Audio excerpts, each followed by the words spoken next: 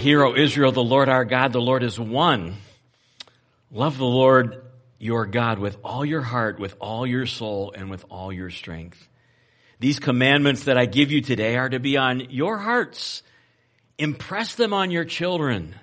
Talk about them when you sit at home and when you walk along the road, when you lie down and when you get up.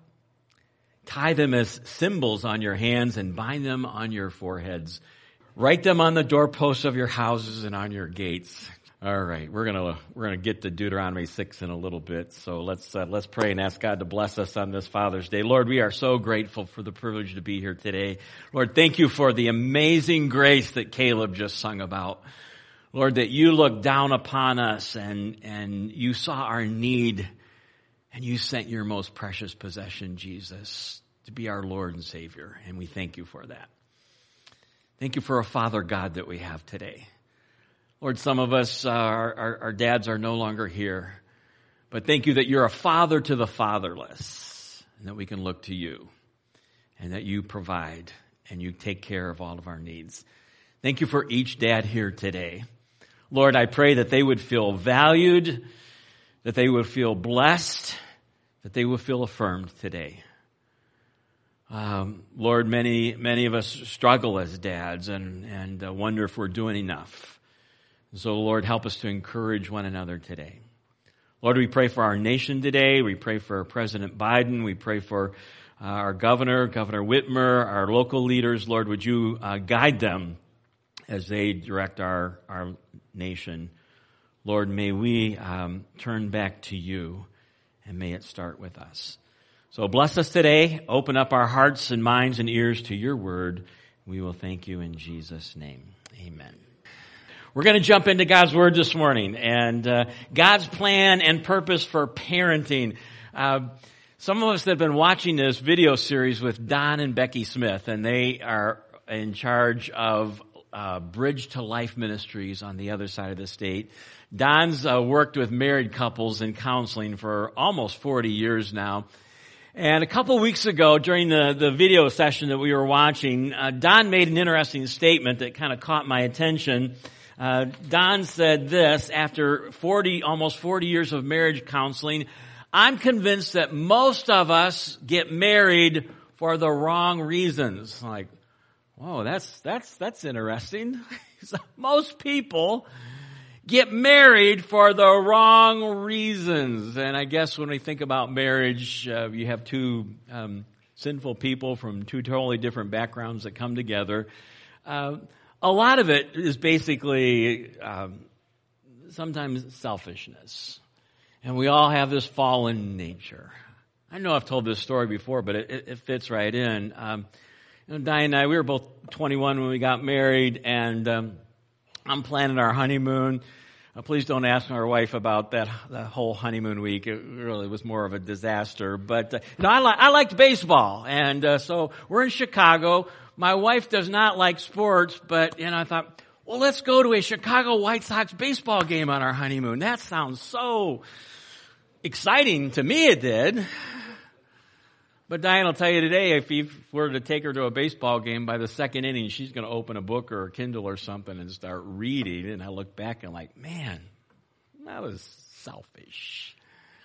Well, we're discovering the purpose of marriage and its oneness. And Don goes on to talk about how we're comprised of body, soul, and spirit. And marriage is spiritual oneness, soul oneness, and body oneness. All three of those, that's God's design.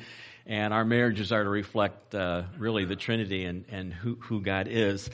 But just as most people get married for perhaps the wrong reason, I think the same can be said about parenting. That we enter into parenting not really understanding what is God's purpose and plan. And so you might be here this morning and thinking, well, I've already raised my kids. This message is still for you because I tell you what, you got grandkids and in some cases great-grandkids. And so you can take this message and apply the truths to building into their lives. And so God's plan and purpose for parenting. I look back again on our life, and most couples their discussion about parenting goes like this. Before you get married, you maybe begin to talk about, well, how many kids would you like to have, and how many kids would you like to have? Diane said 4, I said 2. We compromised at 3. So there's that discussion, and then the other preparation for parenting is the wonderful childbirth classes. And back, I don't know if they still do that today. Perhaps they do. But we went to like 6 weeks of childbirth classes and, learning all these breathing techniques, and I was supposed to be the coach. And then we actually got to the labor and delivery room. I forgot everything I was supposed to do because I was just kind of panicked. And that's about it. And so what we want to understand this morning is try to get a grasp on God's plan and purpose for parenting. Let me share a rather couple paragraphs here. This is from Sacred Parenting by Gary Thomas, How Raising Children Shapes Our Souls. And this is what he has to say about parenting. I think it's good. It's about 4 paragraphs long, so stick with me. He says, most of us end up having kids for superficial reasons. Some single young women tell crisis pregnancy counselors that they wanted to get pregnant to create someone who would love them. Some men think it's important to carry on the family name. Other couples have children because little babies seem so cute. Still others get lost on a narcissist binge to create another human being who looks just like the two of them combined. A few may even think having a baby will save a lonely marriage. Gary Thomas goes on to write, I have to confess that I felt eager to have kids because I longed to experience a close father-son relationship as well as an intimate father-daughter relationship. I wanted to be a hero to my kids as my dad was a hero to me. I had a sense that these children would validate me as a man. Yet these motivations, as noble as they may sound, are still narcissistic at root, based on an idealized notion of children and a romanticized view of what family life is really like. Before long, I discovered what every parent has discovered. Babies come to us as sinners in need of God's grace and as dependent human beings demanding around-the-clock care. This reality will melt sentimentality and our romanticized notions of family life before we reach the end of the very first jumbo pack of Pampers. We need something more concrete, something eternal. It's God's desire that we raise spiritually sensitive children who will serve God and work for the glory of God and His kingdom on the earth. We are to raise children who will love God and obey His commandments. So that's what we're going to kind of look at this morning, about God's purpose and plan for parenting. And so let's look at the mandate. And we're going to go all the way back to Genesis chapter 1 to kind of get an overview of this. The mandate, Genesis chapter 1, verse 27 and 28. This is called the creation mandate or the cultural mandate. So God created mankind in His own image. That means intellect, emotion, and will. In the image of God, He created them. Here's the statement we need to get in our minds today. Male and female, He created them. 2 genders. Male, female, He created them. God blessed them and said to them, here's the cultural mandate. There's Adam and Eve. They're the only 2 people on the planet. Be fruitful and increase in number. We're glad they did, right? Be fruitful and multiply. Fill the earth, subdue it, rule over the fish in the sea, the birds in the sky, and over every living creature that moves on the ground. And so that is the cultural or the creation mandate where God comes to Adam and Eve and says, I want you to have children. I want you to be fruitful and multiply, and you're going to have dominion or rule over the earth. That's your responsibility. That's the culture of the creation mandate. Well, we're going to look at the mission here, and we've kind of already touched on it by touching on what Gary Thomas wrote about marriage and parenting.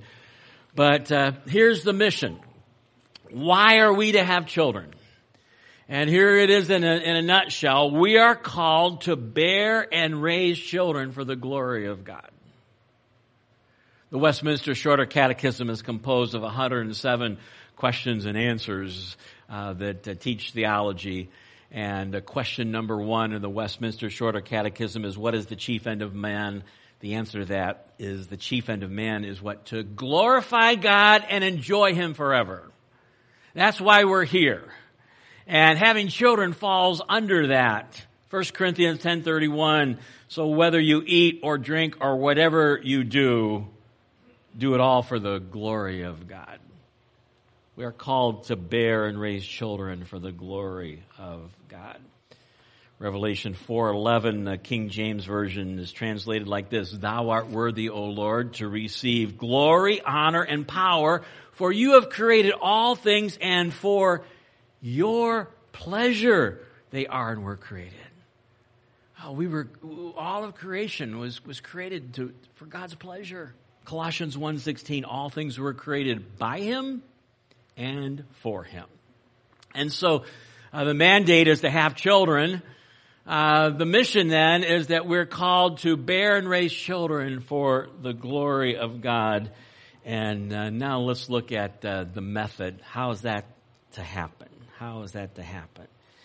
And so God's given us some instructions in the method of raising children for the glory of God. And I'll first say this is a project, child raising, where we need God's help. Psalm 127:1, unless the Lord builds the house, you labor in vain.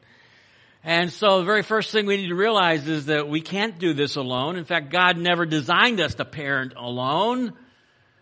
We need God's guidance and God's wisdom. And having raised 3 boys and now having 5 grandsons in the family, I'll tell you what, having kids, it improves your prayer life drastically. You realize that you need God's help and you need God's intervention.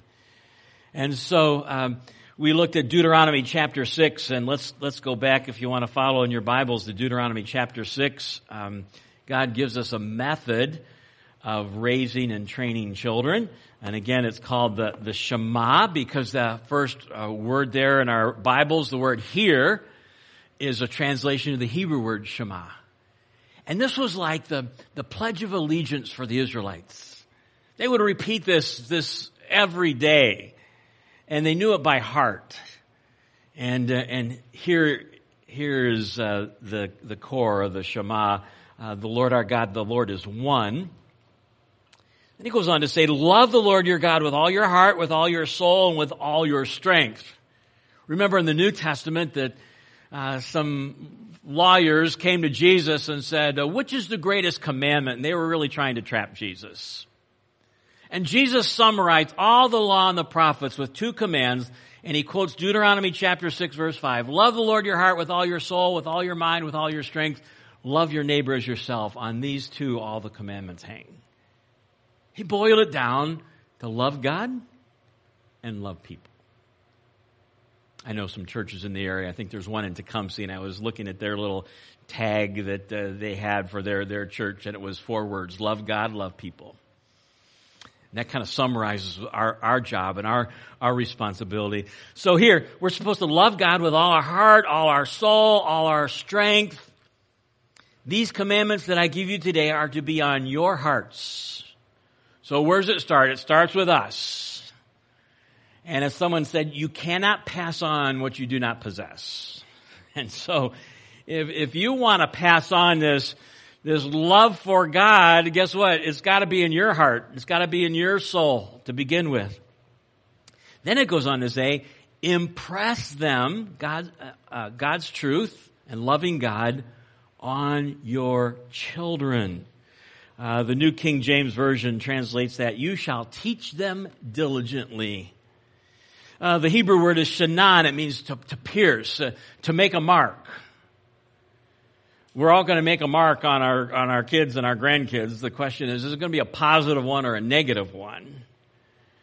And then in the rest of this passage, in verse 7, God gives to Moses and Israel 4 ways to pass truth on. And when I read this, I like to call it 4 teachable moments. Look at it with me.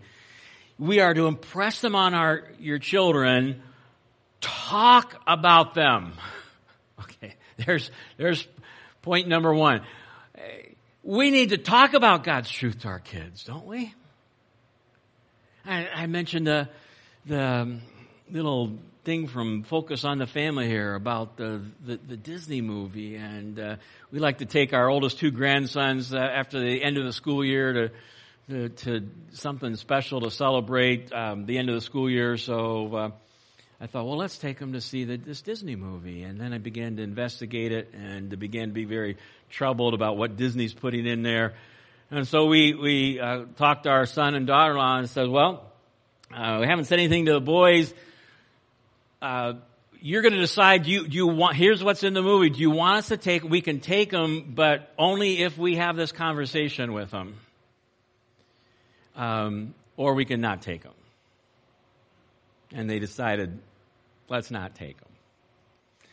So we went to a trampoline park instead, and I think they had just as much fun.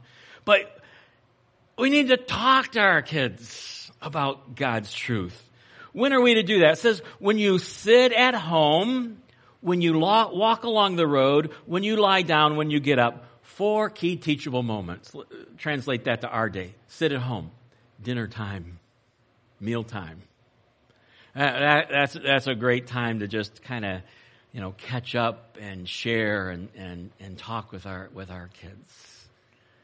And there's a place and a time for formal devotions. I'm not wanting to discount that. Doctrine is important.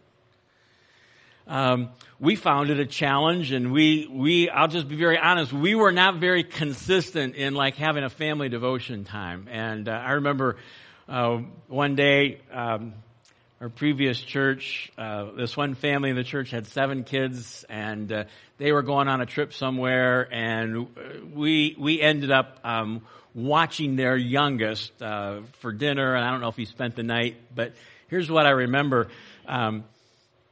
We got to the end of the meal, and our friend is there, and he was about maybe 8 or 9 years old, and we're beginning to clean the table, and he goes to me, he's like, well, what are we doing for devotions tonight? I'm like, oh, yes. Where's my devotional book?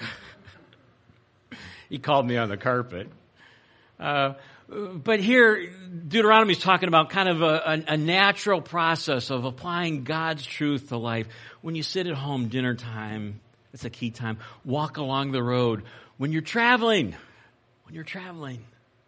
I remember we sent our boys to Lenawee Christian School. It was a 40-minute drive one way, and I remember kind of complaining to the middle school principal about how much time we were spending in the car, and he says, hey, use that to your advantage. You've got those boys in the car. My wife did 98% of the driving, but talk to them, and engage with them. 40 minutes down, 40 minutes back. Now, they were sleeping on the way down, but they did talk on the way back. But when you travel, when you lie down, bedtime, that's an important time. That time before they go to sleep. However horrible they've been during the day, they just kind of look really sweet when they're sleeping, don't they? But just engage with them, pray with them, and then when you rise up, when you get up in the morning. And so applying God's truth to life. And yes, doctrine's important. It's also to have that regular conversation with God. I remember speaking to one of the guys from our previous church, and he was telling me about his growing up in his family, and he said, no, we had devotions every night. And I could tell he wasn't very pleased about 30 minutes long every night. And my dad's reading, these long passages from the Bible, and we're sitting there we just want to get done and get out and play. So we've got to be sensitive to all of that. Well, the method, applying truth to life, including God and God's truth in everyday conversations. Well, let's begin to conclude then with the message. The message. So we've kind of touched on this, but we're going to talk about 3 G's. What are we supposed to teach our kids and grandkids? And this is from R.C. Sproul in his book on homeschooling. He talks about the 3 G's. So what are we supposed to teach our kids? Here's the first one. The first one is this. Who is God? So the first thing we want to tell them about and teach them about is about God and who He is. The great classic book by J.I. Packer, Knowing God. If you haven't read it, it's a great read. Chapter 3 is entitled Knowing and Being Known. He writes, what were we made for? To know God. What aim should we set ourselves in life? To know God. What is the eternal life that Jesus gives? The knowledge of God. John 17:3. This is eternal life. That they may know you, the only true God, and Jesus whom you have sent. Now sometimes we define eternal life as a place, and it is. But eternal life is more a person. It's about Jesus. It's about getting to know God. And we'll have all eternity to get to know Him more and more. So Sproul writes in his book about our goal of teaching kids who God is. Our calling is to tell our children and grandchildren who God is. When we wake up each morning, we ought not to ask ourselves, how can I prepare my child to enter the middle class of grown-ups? Rather, we should be asking, how do I tell my children and show my children who God is? And I tell you, the role of a dad is so crucial in this. That the gateway to our kids and our grandkids' understanding of who God is goes directly through their father. Jesus touched on this in Matthew chapter 7, verse 11. He said, if you then, though you are evil or sinful, know how to give good gifts to your children, how much more will your Father in heaven give good gifts to those who ask Him? And so our children, our grandchildren, when they're young, they begin to form their thought process eventually of who God is in relation to their relationship to their Father. And that's why for many people who maybe did not have a good relationship with their Father, sometimes struggle with who God is and the goodness of God and the love of God. And so, who is God? I've shared this before, but it just, I got to read it again. And again, it's from Sacred Parenting, Gary Thomas. Chapter 1 is entitled Papa God. Listen to this. He writes, one day when our daughter Kelsey was 2 years old, she started pointing at every family member's chair around the table. I was gone at the time, Gary writes. Mommy, she began. Allison, Graham, Kelsey. She then pointed to my empty chair and said, God. Jesus, Kelsey replied with a smile. 3 days later, all of us were together in a hotel room when Kelsey did it again. She started pointing to everybody and announcing his or her name. When she got to me, she said, Jesus. I'm not Jesus, I said. Gary said, I'm Papa. You're Papa God, Kelsey said. I was flabbergasted and earnestly tried to talk it out with her, but you parents know what a 2-year-old is like. By the time I had made my point, Kelsey had found something vastly more interesting than theology, her little toe, and how it wouldn't be made to wiggle in all directions. So the first thing is to teach who God is. And that puts a huge responsibility on dads. Well, here's the second G. Not only who God is, but we need to teach them what God has done. What God has done. That's Psalm 78. And beginning in verse 4, this great psalm written by Asaph, he says, "We will tell the next generation the praiseworthy deeds of the Lord, His power, and the wonders He has done." Verse 6, "So the next generation would know them, even the children yet to be born, and they in turn would tell their children." What's Asaph talking about? He's saying, we need to teach and tell our children what God has done. The great stories in the Old Testament. And I've discovered kids love them. And I mentioned that grandson number 2, Luke, when we get out the devotional book and the Bible story book, he'll a lot of times he'll say, "So which one do you want to read?" And he'll say, "Tell me the story about the big guy." And I know he wants to hear again about David and Goliath. He loves that story. We need to tell him what God has done. We just finished going through the book of Joshua. Why are there so many memorials in the book of Joshua? Cross the Jordan River, set up some stones, and go through this experience, set up an altar. And Joshua tells us it's so that when your children ask, "What are these stones here for?"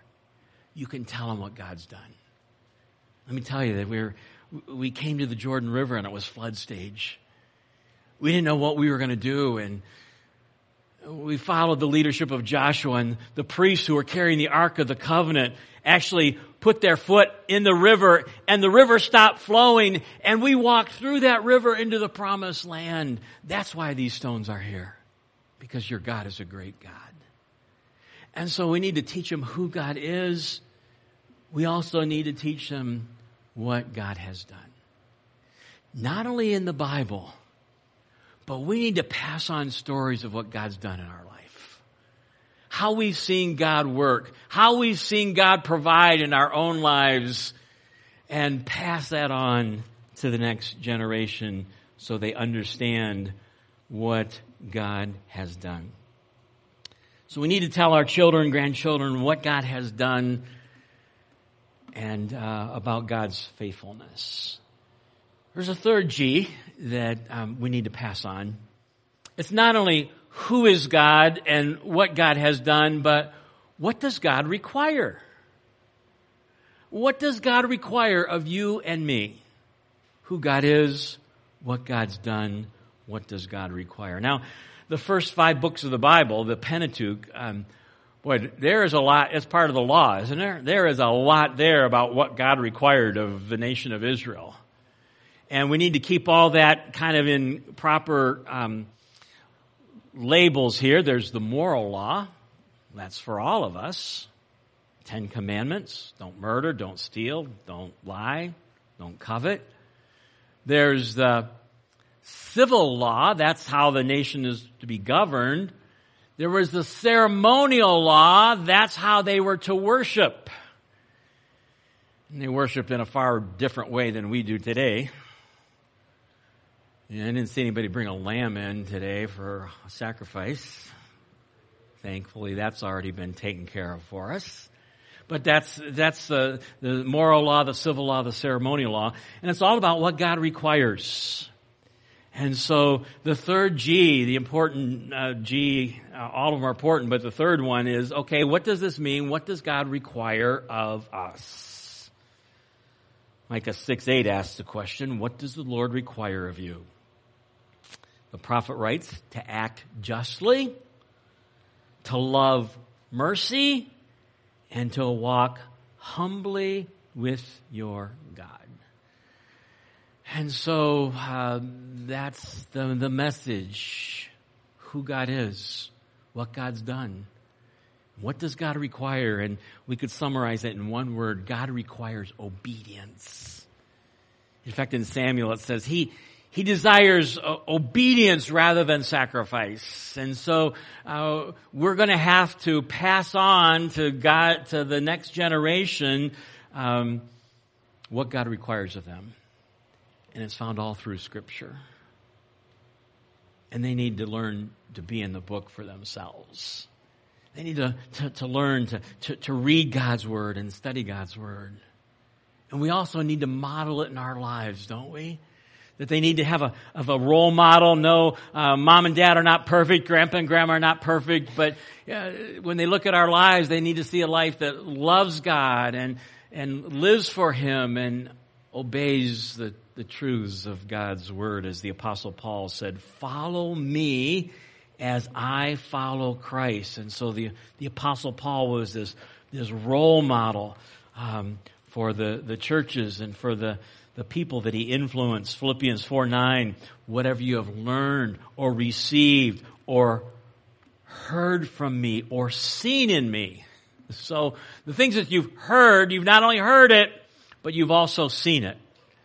And so what our kids are looking for is not just lips that talk about God and who He is, but they also want to see it matched up with the life.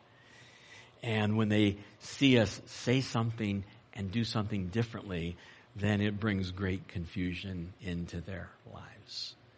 And so God's plan and purpose for parenting, the mandate is be fruitful, multiply, have dominion over the earth.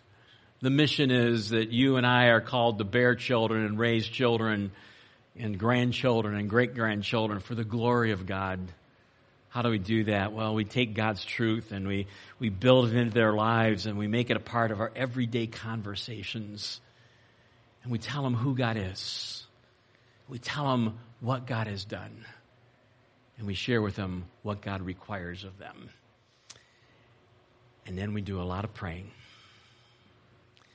And I have to tell you, there's no guarantee that our kids are going to follow God, because they've got a human will and a human choice. And so we pray that they see it in us. And we pray that they follow. And we never give up praying. Franklin Graham's a great illustration. Franklin Graham, Billy Graham's son, was a rebel. He's turned away from God's truth. And then God did a work in his life. I remember hearing Josh McDowell a couple years ago at Maranatha.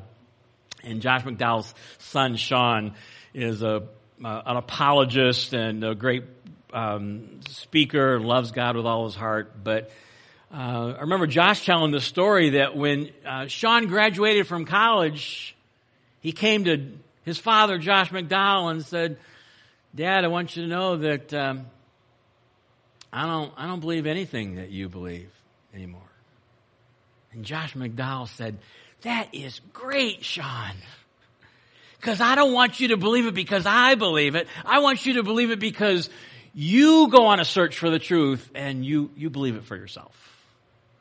And so Josh sent Sean off on a journey, and he did some studying and did some investigating, and it took a while.